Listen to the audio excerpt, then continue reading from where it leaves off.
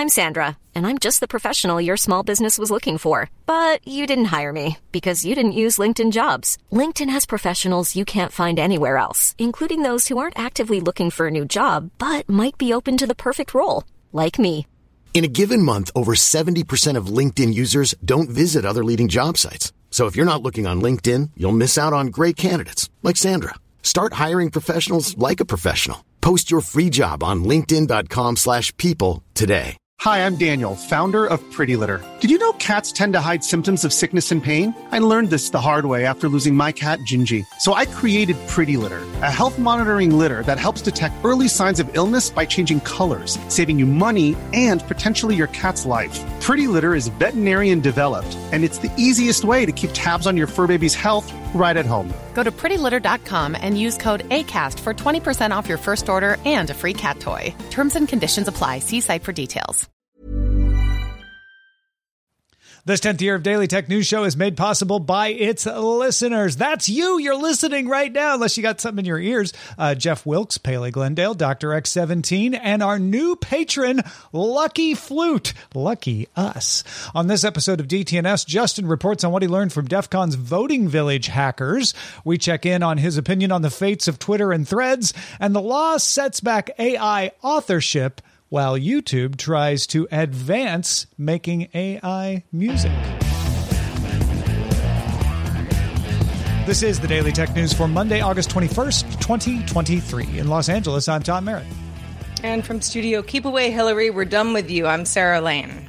From deep in the heart of Texas, I'm Justin Robert Young. And I'm a dried-out producer, Roger Chang. For those who missed the tropical storm named Hillary, that's the Hillary Sarah's referring to. I feel like, especially with Justin here today, that might have sounded more political than I meant it to. Just making sure. Yeah, just making sure. Different Hillary. Exactly. Roger and I weathered it well, I think. Roger, would you agree? I was surprised at how less windy than the news reports suggested it would be. And Justin was even really nice to me as a Florida man in comforting me in my time of need. Thank you, Justin. Yeah, I was giving you lightly chiding, because Tom texts me, says, "Oh, a hurricane and an earthquake. Has that ever happened to you?" And I said, "You got hit by a tropical storm." Yeah, so not a hurricane. Not a hurricane. Fair point. Fair point. Yeah. All right, folks. Well, after 25 years, Charles Martinet is stepping down as the voice of Mario in Nintendo's video games. We salute you, Charles. And now, the rest of the quick hits. Woohoo! On Friday, the Maine, as in the state of Maine, Attorney General's office said in a letter that Tesla's data breach that happened back in May impacted 75,735 people, including 9 residents of the state of Maine. It also said, quote, the investigation revealed that 2 former Tesla employees misappropriated the information in violation of Tesla's IT security and data protection policies, end quote. The letter also says Tesla filed lawsuits against 2 former employees who are said to be responsible, and that led to the seizure of electronic devices containing company information. Smart lighting manufacturer Leviton's new outdoor plug, the Decora Smart Wi-Fi Outdoor Plug-in Switch, works with Matter. Yay! Appears to be the first outdoor switch to do so. $55 on Amazon or Home Depot, connects over 2.4 gigahertz Wi-Fi, and has a built-in light sensor. It can also pair with Leviton's wireless Anywhere Switch companion if you would like to control the plug remotely. Oh, yeah, from inside the house, etc. Restofworld.org published a story on the trend of hackers éticos, that's ethical hackers, growing across Brazil, in particular to recover stolen Instagram accounts. Although there isn't much hacking involved here. Instead, people pay someone else to navigate Instagram customer support to help recover their account. But hey, if it works, it works. Others are using Brazil's consumer protection agency, Procon, which can legally compel Instagram to take action. No, it's a good point. Actually, navigating customer support is a hack of its own in a way, isn't it? Photo sharing app BeReal is known for its right now authentic version of a social network.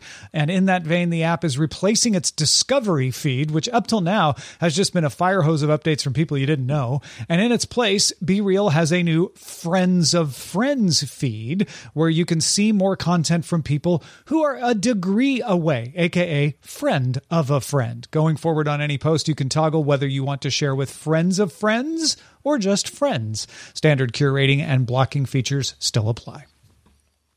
Pinterest announced new safety features designed to protect teenagers, including private profiles, more control over who's following whom, and safety controls for private messages. So this could be for somebody of any age, but obviously the teens are what Pinterest is going for now, which is something that Instagram has done recently in the past, which is why it was on my mind. A Pinterest user that is 16 or older can now opt into either a private or public profile. If they choose to be private, let's say it was me, I could selectively send a unique link to someone like Justin to connect, but my account would still be private. Private profiles are on by default for users under the age of 16 and are not discoverable on the platform otherwise. All right, folks.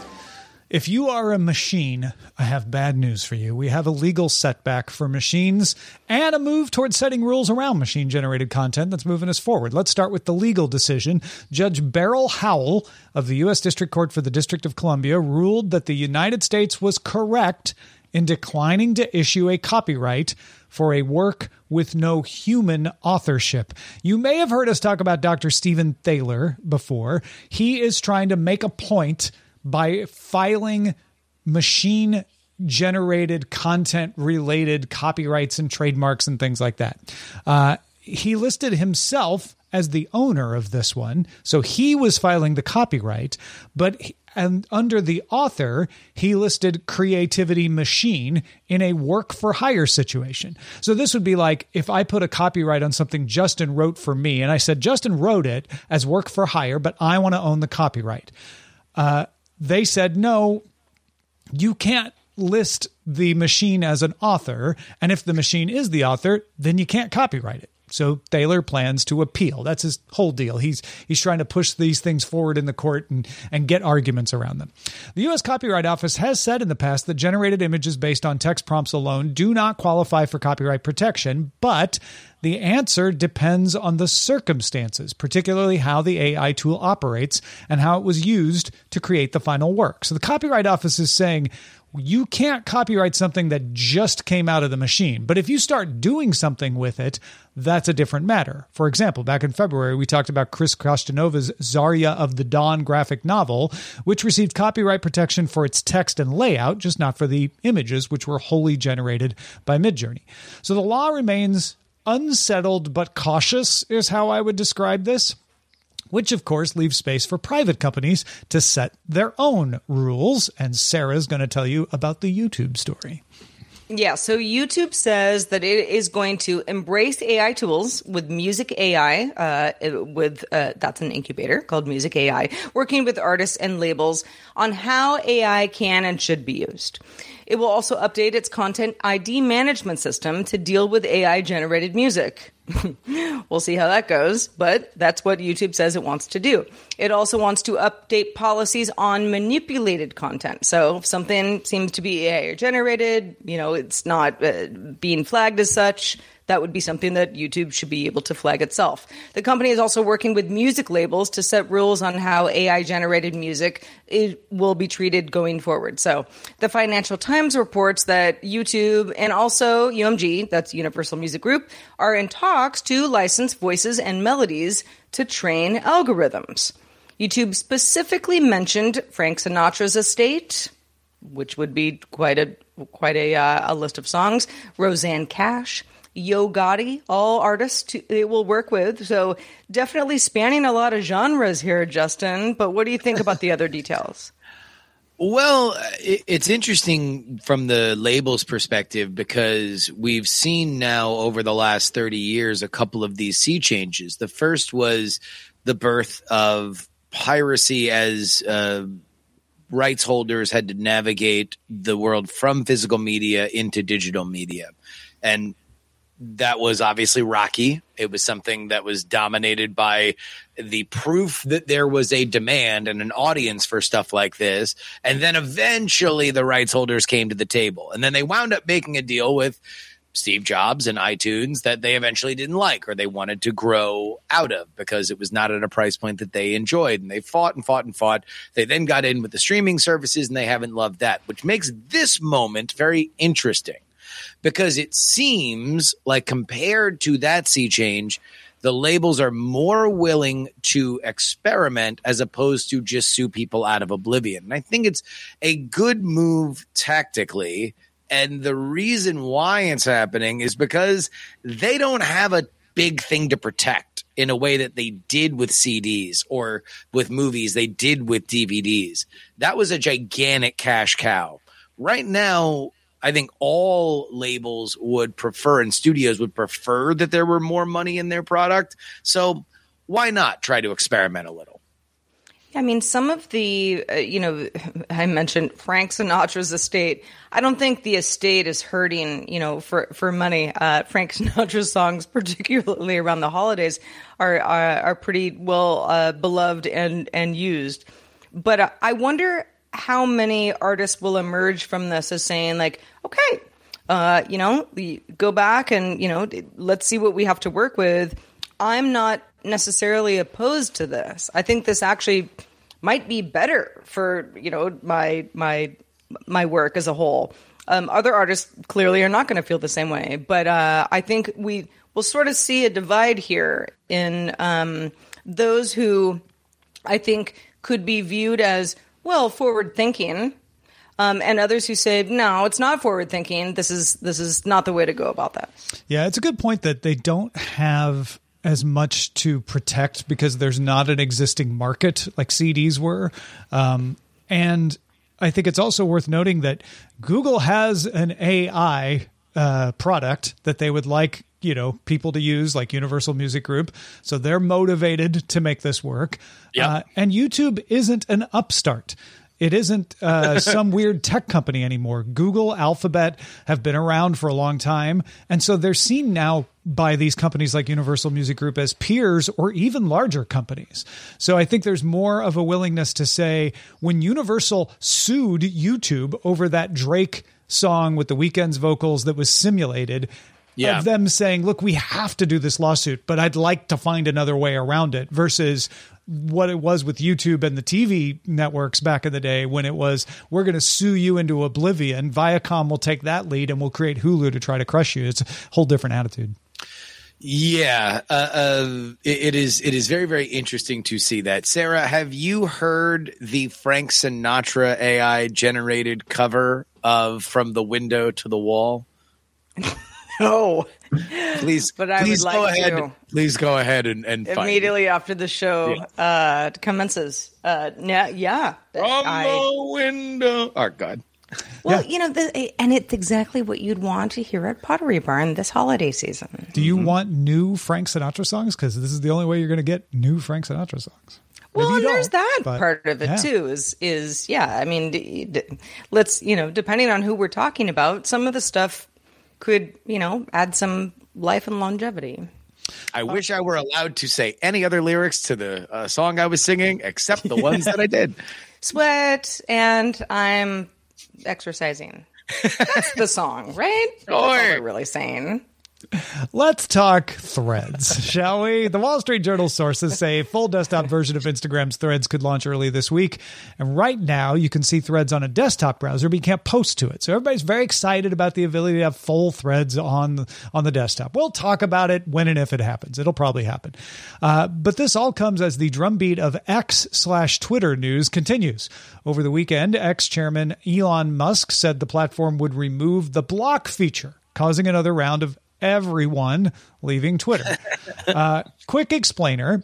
A block on Twitter means you can't see an account that posts and they can't see yours. So it goes both ways. If I block Justin can't look at my posts. I won't see his. Yeah. He can't look at mine. Can't be contacted. Yeah. It's like they don't exist. He can log out, right? That used to work, although I don't know if that works anymore. Mute means I won't see Justin's post, but he'd still be able to see mine and reply to them. So it's not quite, it's only one way. And Elon Musk is saying mute's good enough. You don't need to have the two-way thing. There's also private. If you're like, I just want to approve who can see any of my posts, you can go totally private and only people you approve can see your posts. All that said, X has not yet removed blocking as of this recording right now, but there have been other things happening on X, right, Sarah? Indeed, there have. X is nothing if not consistent when it comes to blowing up every weekend for every journalist ever that covers X. So a bunch of older images prior to December of 2014. So, we're talking almost 10 years ago now, started disappearing from X over the weekend, including the famous Oscar selfie that was taken by Ellen DeGeneres. Remember the one? Lots of people were in it. It was one of the most viewed native pics that was uploaded to Twitter at the time. So links from also that time stopped working. Had some head scratching here. The Verge notes that X developer documentation shows that previous previews of pictures, GIFs, and link metadata for tweets began emerging in December of 2014. That's before enhanced URL enrichment was introduced in 2016. So there's a little bit of a gray area there for the better part of a couple years. Some folks on Reddit have speculated this might be a result of moving the overall platform to use x.com as far as servers go instead of twitter.com. But the company isn't talking about that. So you might say, move fast, break things. X, very good at this. 10 for 10. So, Justin, you previously said, in fact, it was a conversation that you and I had right after Threads had launched. This is Instagram Threads. And you said, this is not going to replace Twitter. Let's all not get too worked up over this. This is just yet another option. It's not the option. Threads had a huge onboarding week. A lot of press on how many people had signed up for Threads. That was when Twitter was dead, right? Or X at this point. But then there was a huge decline in usage in Threads' first month. So what are we thinking? Can it climb back? Let me please clarify my take, because I do want it played in the highlight reel when I die. That it was during the press around Threads having such a great first 48 hours that my take was, is that a big number? Because I could see it totally falling apart. And guess what, friends? I believe it is proceeding exactly as I have foreseen. Threads is a boring product, and it doesn't really bring a lot of anything. And here's the problem with trying to replace Twitter. And with the understanding that people have been complaining about Twitter for as long as Twitter has existed, every time that you hear about the halcyon days of when Twitter was really, really fun, I would challenge people to go back in their actual memories and remember the time that they were complaining about Twitter. People hate message boards. We love this message board. Therefore, we love to hate this message board. I do think that there has been material degradation to the product of X. I do go on to X less, mostly because it has the exact same color scheme as Uber, and sometimes I don't want to get confused and hit the wrong button. That being said, especially as we move into a high American breaking and live news value period of time, elections, American football, the fall television schedule that will be very reality television and live competition focused. That will be the meaty time for X or for Threads or for Blue Sky or for anything else. Right now, we have yet to see, and we'll see on Wednesday, whether or not another service can be the place where you talk about the Republican debate. Because that's been Twitter's place in the world. We'll see if it's X's. You know, when you mentioned Threads isn't a very interesting product, at least not compelling in the way that you can't have on other networks, and certainly, harkens back to an earlier time of Twitter where there weren't as many features as Twitter/X has now. I still don't even know what to call it. But do people not want that? I mean, some people do, right? Want what? The simpler time. The 20. Of course, but guess what? You can never. The king and the queen went back to the green, but you can never go back again. Like this is there's no going back home. There is only going forward. I do agree that X is something that has changed a bunch. I don't know. I personally wouldn't totally shift the branding of the platform until I added new features that people liked. But, hey, I didn't build SpaceX. So go Elon, go. All I will say is when we had an earthquake in the middle of a hurricane on Sunday, Blue Sky was the one I forgot to mention it on.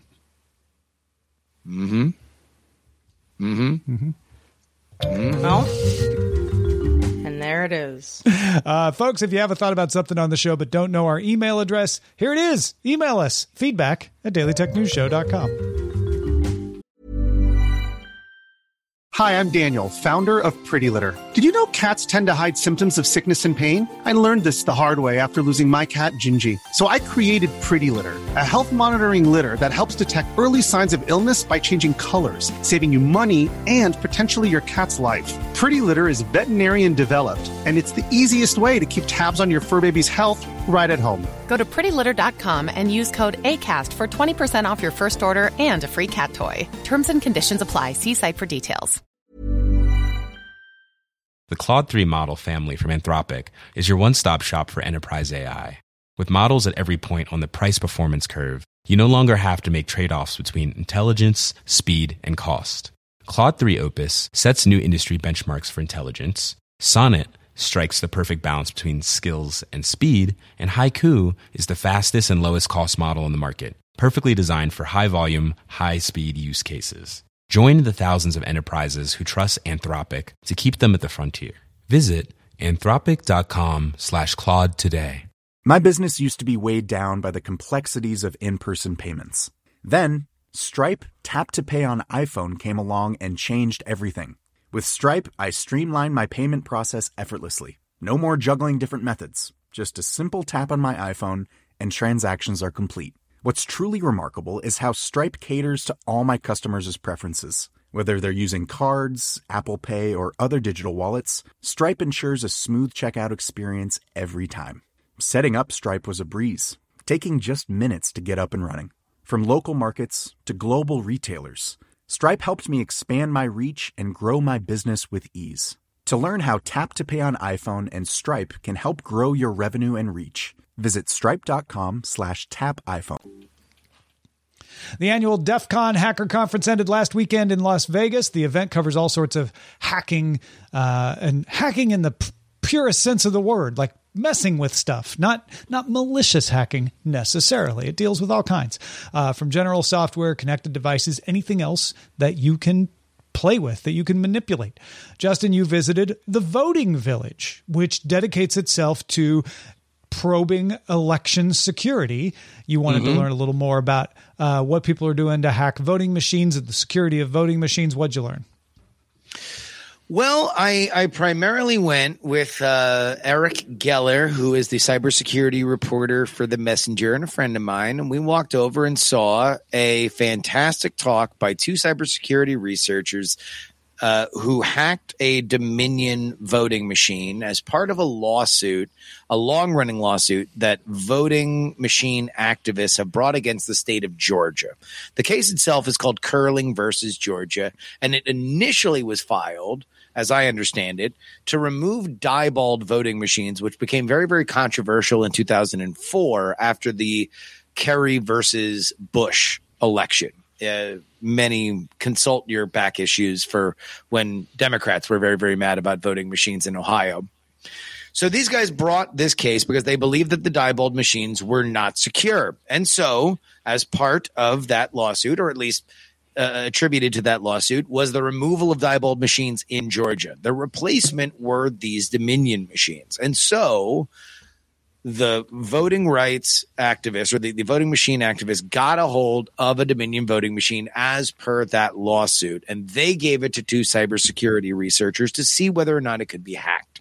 It was the opinion of the researchers that indeed it could, and you can read the report online. It is accredited to Haldeman, but they proved that they could hack it. because it was a sheet running, or sorry, it was a tablet computer running an old Android OS system, and they used a device that is sold and manufactured from our friend Darren Kitchen's company, Hack5, a Bash Bunny, something that I actually walked over from Darren's booth because I'd been selling Bash Bunnies and many other fine Hack5 products for the previous part of the day. Walked over there, found out that they used that, and the hack went as such. The way that you program a county's worth of machines is by setting the election definition, the config file, on one machine. That essentially says, okay, in this election, for example, you're going to be voting for president, a senator, and all these county-wide offices, and then you make little separate alterations for whatever the local issues are. But all that's run through the county office.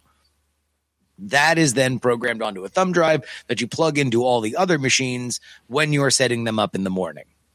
What the researchers say they were able to accomplish was to install malware in that file, meaning that if somebody wanted to hack Dominion voting machines, or at least this brand of Dominion voting machines, they would be able to do so by hacking one machine and then allowing that to be programmed throughout the entire county. The way that it works from there is that a voter would come in and punch in who they wanted to vote for, and the machine prints out a paper slip with a QR code and all of the choices that you made below it. The way that the researchers found would be the most effective hack would be to have somebody not voting. So let's say Tom and Sarah were running against each other. I want to vote for Sarah. The QR code would have a vote for Tom on it, and the sheet below it would list Tom. I'll get to that in a second. I would then bring that slip over to the person that counts the votes. They would scan the QR code, and that would be that. My vote for Sarah would now be a vote for Tom. The way that we could get around that, or that I could foil this hack, is if I checked the listing down below and I said, wait a minute, it says I voted for Tom. Indeed, I voted for Sarah. I'm going to go bring that up with the person who is running that precinct. If I don't do that, if I don't catch it there, that means even on a hand recount, the wrong vote would be tallied. This has been very controversial. The talk that I saw technically was not even about their hack. It was about the criticism that a organization that's not technically the government but only has governmental clients, MITRE, and their election security division, criticized that report. And so the talk that I saw was the initial authors firing back on the MITRE report. The MITRE report said that this hack was possible but not probable because it would require hackers to get into heavily fortified and secured county voting offices, for which the authors of this paper said, well, and they didn't even know this was happening, but I will give them the benefit of the doubt that only 72 hours later, the Fulton County prosecutor, Fonnie Willis, brought an indictment against former President Donald Trump and many of his associates, in part enlisted there because the county of Fulton alleges that Sidney Powell dispatched people down to Coffee County, Georgia, a rural county 200 miles south, and indeed got into their county voting office at the invitation of the people that ran it, where they copied all of the software for Dominion voting systems and put it online. No allegation that they actually executed this particular hack, but what you're saying is they got into the room. Let me also make very clear from the authors of this, both on their website and in their talk, they are not alleging that this hack was executed in 2020 or 2022. Right. They are making it available, and Dominion has created a patch for it, allegedly. Brad Raffensperger, the Secretary of State of Georgia, believes the MITRE report, not the initial report, and therefore says that since this is unlikely, he will not patch the Georgia voting machines until after the 2024 election. Now, here's my take on this as a security story, with the caveat that when you're talking about election machines, we have even less tolerance. Every security story is a story of how close to zero, not can you get zero. You can never get zero. You can never get perfect security. But how close can you get? And this reminds me of so many Microsoft and Google stories where someone says, hey, I figured out a vulnerability, and Microsoft and Google refuse to patch it. And Microsoft and Google say the chances of this being exploited are so low that it is not worth the cost to patch it. And that is a legitimate situation where you're like, it's so unlikely we might cause more problems by patching it than not patching it. And then there's always arguments about whether that's true. In this case, that's what MITRE is saying. MITRE is saying, well, you have to have physical access. And normally that's a big one. Like to have physical access to a machine makes the hack much less likely. And that's true. And you have a defense against it, which is every voter should look at their ballot before they're handing it in. So you have two things. One, it's hard to get physical access, as Justin said, not impossible, but it's hard to get it. And there's a check. Even if they do get physical access, it just takes one voter in that precinct to go, well, wait a minute, this isn't what I voted for their alarm bells to be raised. That is how I approach it as a security story. I'll also throw in for Ratzenberger that if you do believe it's a very low likelihood of being exploited, you might not want to mess with your voting machines ahead of a big election, because whenever you put in a patch, there's unforeseen consequences to it. And you might be safer to just patch it afterwards. Again, if you don't think it's going to be exploited. I will push back very lightly on the idea that one person getting a piece of paper with a name that they don't believe that they entered would in any way affect this process, because let's remember that election day is a tremendous opportunity. And I don't believe that it would take one person bringing over a piece of paper and saying, I didn't vote for this person to shut down a precinct, let alone a county. Because if this is a county-wide scalable hack, then you're telling me one person who says, I didn't vote for this person is going to shut down that county. Well, I know that there are certain counties from an election perspective that the various parties would be very upset if something were to be shut down, and the threshold to do that would have to be very, very high. So all I would say is that yes, and in dummy elections that these researchers ran, 80% of the people that had their vote changed did not catch it when they looked at their sheet. So let's assume that it's 20%. My assumption is that if somebody walked over with a changed ballot and they went to their precinct person and said, I didn't vote for this person, even it was changed by the computer, the assumption from the polling precinct worker would be, no, you probably either just screwed up or you're ashamed of the fact that you voted for somebody and you want to change your vote. Let's just invalidate this vote. Let's do another one, at which point the randomized malware would just let you go, or most likely statistically would just let you go, and then none would be the wiser, and yet the 80% that have their vote changed would continue to affect the total. I'll only add one small counter. That is in a world where no one knew about this potential exploit. And I would love to hear from county clerks and poll workers what you think. Is Justin right? He very well may be. But now that this hack is a possibility, has it been discussed in your local county clerk office? Has it been discussed by poll workers? I'm very, very curious about that, because maybe Justin's right. Maybe it's like, it's out there, but nobody's talking about it. Well, I mean, I don't know. Yeah, all right. I know. We have maybe in the after show, maybe we'll talk more about it. But it is a very fascinating subject. All right, let's check out the mailbag. Well, we got some really, really good feedback on Experiment Week. If you're not familiar, DTNS over the last 3-4 years now has taken a week off in the summer to, let everybody take a breath from the regular show, but also try out different shows. And some really fun shows have come out of that. Of our week last week, Paul wrote on Patreon, one show that was a standout for me was the Tech TV Scrapbook, hosted by Roger Chang. Had some great insights. Gabby agreed. In fact, several of you said, we really like Roger and we hope to hear more from him. Thomas also wrote of Experiment Week, if you can only greenlight one show, I would argue it absolutely must be the AI named this show. It was great. It was nuanced. It was in-depth conversations from people who clearly know what they're talking about on a subject that's overwhelmingly relevant. And best of all, no hyperbole. It's a breath of fresh air, something that I think the world needs more of. Hey, Roger Chang. Definitely the favorite of the week. That episode with Kate Patella was fantastic. And the episode with Jen Cutter that ended the week was fantastic as well. So we haven't actually talked about it, but Roger and I are going to discuss where we want to go with that. But we definitely need to go somewhere with it. And Tristan's AI Named the Show, we're already got an email out to Tristan to find out, what they're going to do with that. That's their show. We're happy to help them with it if they want that.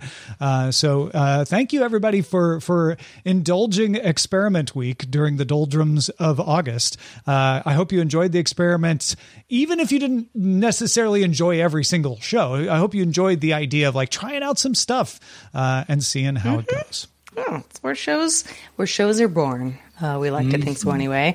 Justin Robert Young, we couldn't do the show without you. So let folks know where they can keep up with the rest of what you're up to these days. Well, we are hard at work for you, dear friends, with the new season of Know a Little More. And I got to say, listening to what some of the episodes for next season, I think you are going to absolutely love it. So much that we are bringing you an opportunity to get it in a way that you've never heard it before on Patreon. Patreon.com/Know a Little More. Tell them, Tom. Yeah. If you want to get the show ad-free, you can get it from patreon.com/Know a Little More. Now, patrons of DTNS, you are going to continue to get the unedited version of Know a Little More in your feed. So this will be the one without any of the clips, anything. It's just my straight read, because a lot of you were saying, hey, I want to keep getting that. And you even preferred that. So if you are a DTNS patron, you'll get that. If you want the fully produced version, if that's your cup of tea, that takes a little extra work. So we have a separate patron just for that at patreon.com/Know a Little More. Now, well, yeah, I will also say with Know a Little More, for patrons, bonus content coming your way, including, I think, for Tom's bank account. Yes, we're going to give you Know a Little More about Tom's personal information. No, you're going to have mine, y'all. You're not going to like it. No, it'll be the first Tom and Justin just by ourselves show, I think, since FSL tonight. So I think you're right. If you are into just me and Tom chatting it up about the subjects that we are covering on Know a Little More and some stuff that didn't make it in the show, that's the content that you're going to get exclusively on the Patreon. Oh, and we're also going to talk to Amos about the editing process. Amos went and put all of season 9 of Know a Little More in the Patreon. So if you sign up right now, there's stuff there already. All of last season is in there as well. Patrons, so many things. You can stick around right here for the extended show Good Day Internet. We're going to kick around a couple of stories about ways to combat the negatives of social media. One study says it's not the social media that inflames you. It's that you already are experiencing inflammation, physical inflammation, in fact. Yeah. But just a reminder, inflamed or not, please catch the show live if you can. We're always on demand, but we also are live at 4 p.m. Eastern, 2000 UTC. We do it Monday through Friday, and you can find out more at dailytechnewsshow.com/live. We'll be back tomorrow with a Pixel Fold roundtable with 3 Pixel Fold owners, Tom, Shannon Morris, and Wen Tui Dao. Talk to you then. This show is part of the Frog Pants Network. Get more at frogpants.com. Diamond Club hopes you have enjoyed this program. Hi, I'm Daniel, founder of Pretty Litter. Did you know cats tend to hide symptoms of sickness and pain? I learned this the hard way after losing my cat, Gingy. So I created Pretty Litter, a health monitoring litter that helps detect early signs of illness by changing colors, saving you money and potentially your cat's life. Pretty Litter is veterinarian developed, and it's the easiest way to keep tabs on your fur baby's health right at home. Go to prettylitter.com and use code ACAST for 20% off your first order and a free cat toy. Terms and conditions apply. See site for details. Even when we're on a budget, we still deserve nice things. Quince is a place to scoop up stunning high-end goods for 50 to 80% less than similar brands. They have buttery soft cashmere sweaters starting at $50, luxurious Italian leather bags, and so much more. Plus, Quince only works with factories that use safe, ethical, and responsible manufacturing. Get the high-end goods you'll love without the high price tag with Quince. Go to quince.com/style for free shipping and 365-day returns.